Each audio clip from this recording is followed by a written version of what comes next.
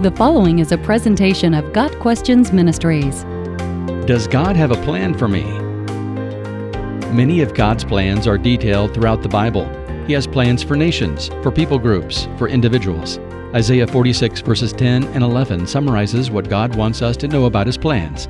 My purpose will stand, and I will do all that I please. From the east I summon a bird of prey, and from a far-off land a man to fulfill my purpose. What I have said, that I will bring about. What I have planned, that I will do. It's one thing to recognize that God has an overarching plan for the world.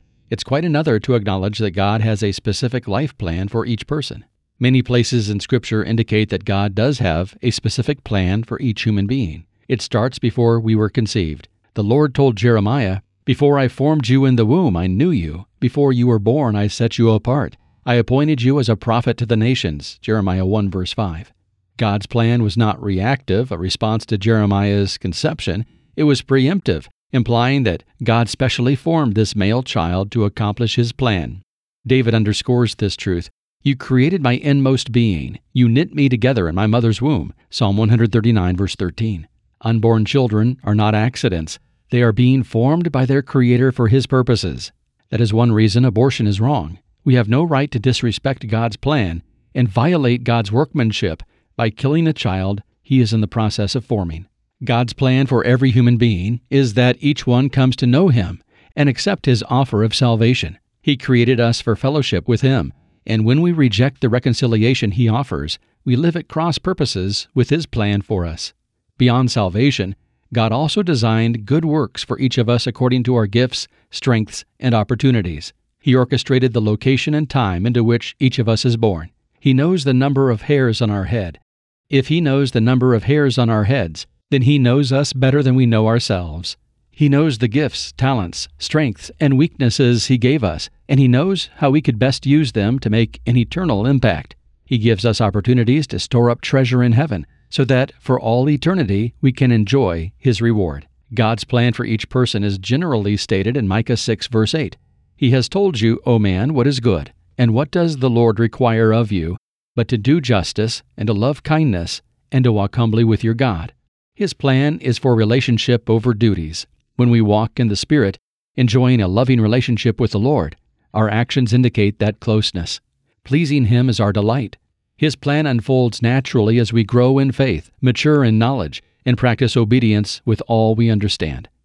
As we obey His general plan for His children, we discover His uniquely designed plan for us individually. We know God's plan for those who know Him includes reaching others with the good news of salvation. His plan is for His children to be conformed to the likeness of Jesus Christ. He wants us to grow in grace and knowledge. He wants us to love other Christians the way He loves us.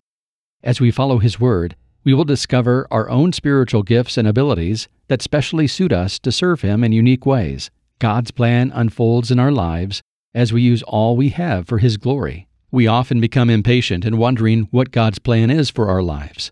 But it is not as complicated as we make it out to be. God's plan for us is revealed a little at a time as we follow Him, and His plan may look different in different seasons of life. A young woman may ask God to direct her to His plan and believes college is part of that plan. But halfway through college, she falls ill and must spend the next 2 years in a convalescent home. Is she now out of God's plan?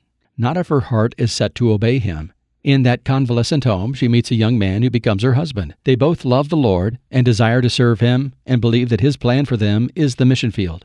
They begin preparation, but halfway through the training, she becomes pregnant with a high-risk pregnancy. Did they miss God's plan? Has the Lord abandoned them? Not at all. Because of their experience caring for a child with special needs, they are able to minister to other families with similar needs. Their mission field looks much different from the one they had envisioned, but it is God's plan for them.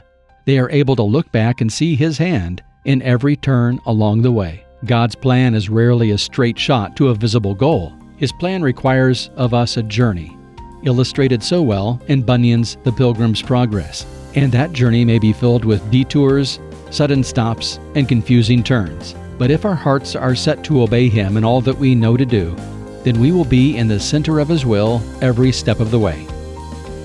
Got Questions Ministry seeks to glorify the Lord Jesus Christ by providing biblical answers to today's questions. Online at gotquestions.org.